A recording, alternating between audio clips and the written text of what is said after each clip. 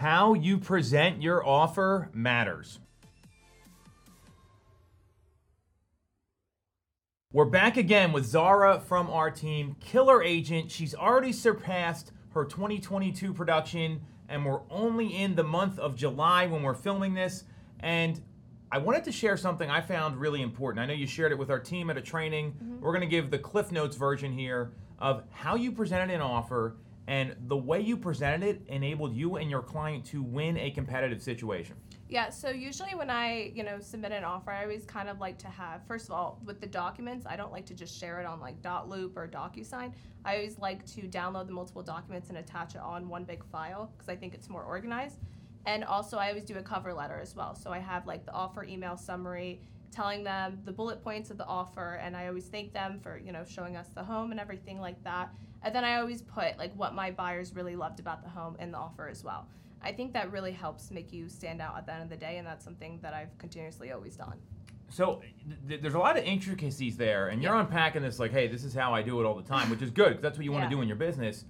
I'm not just sharing the documents or forwarding them in .loop or in DocuSign or whatever signature program you use. Why is that important?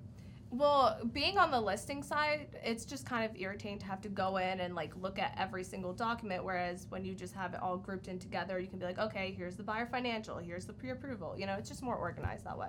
What I also like about that too is the other side may not use the same signature software you use. Exactly, yeah. Like so uploading a PDF is way easier than, oh, well, I got to now download it and upload. You're making it easier to get a signature. Yeah, and listing agents are so overwhelmed because there's always so many offers, so I just think making it easier on their end always helps too. So you're making it easy, you're presenting it professionally. Talk about a cover letter.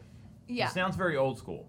Yeah, so I always do this just because I appreciate when agents do it on my end, when I'm the listing agent, and to have pretty much the summary. Obviously, I'll go through the offer anyway, but like to have it summarized, I think it's more detailed and organized, and that's kind of an agent that I would want to work with, is someone that is very transparent from the beginning.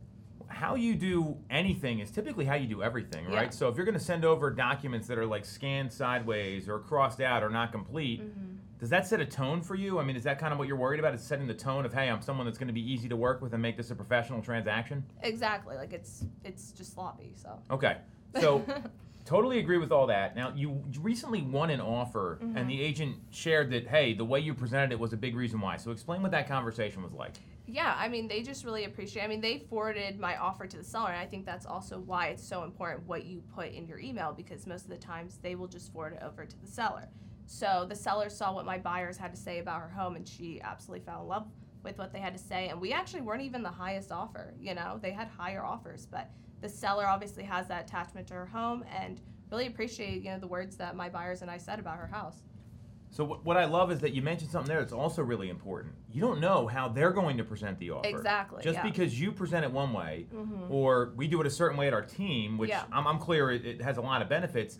Not everyone operates that way. I agree. I mean, imagine if you sent some email that was not professional and it was like, here's the offer, let me know. Imagine, and I've heard that from people before. And that's what gets sent. Well, they're like, well, where's the bedside manner? Where's the professionalism? And so the way you present that, not knowing how it's going to go, I think is really valuable, because you don't know what the other agent's going to do. I agree. And also the other thing I do as well is I always fill out like the showing feedback request, like, hey, what did your buyers think? I always tell them we're submitting an offer, and then I'll either call or text them as well, because I think it's good to like give them that heads up.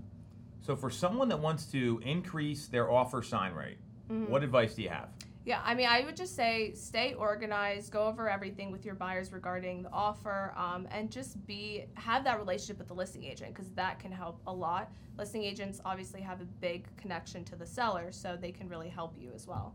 Love it. So hope you took some notes. Zahra's info's right here. That's how you can get in touch. Follow this plan, and you will get more contracts signed.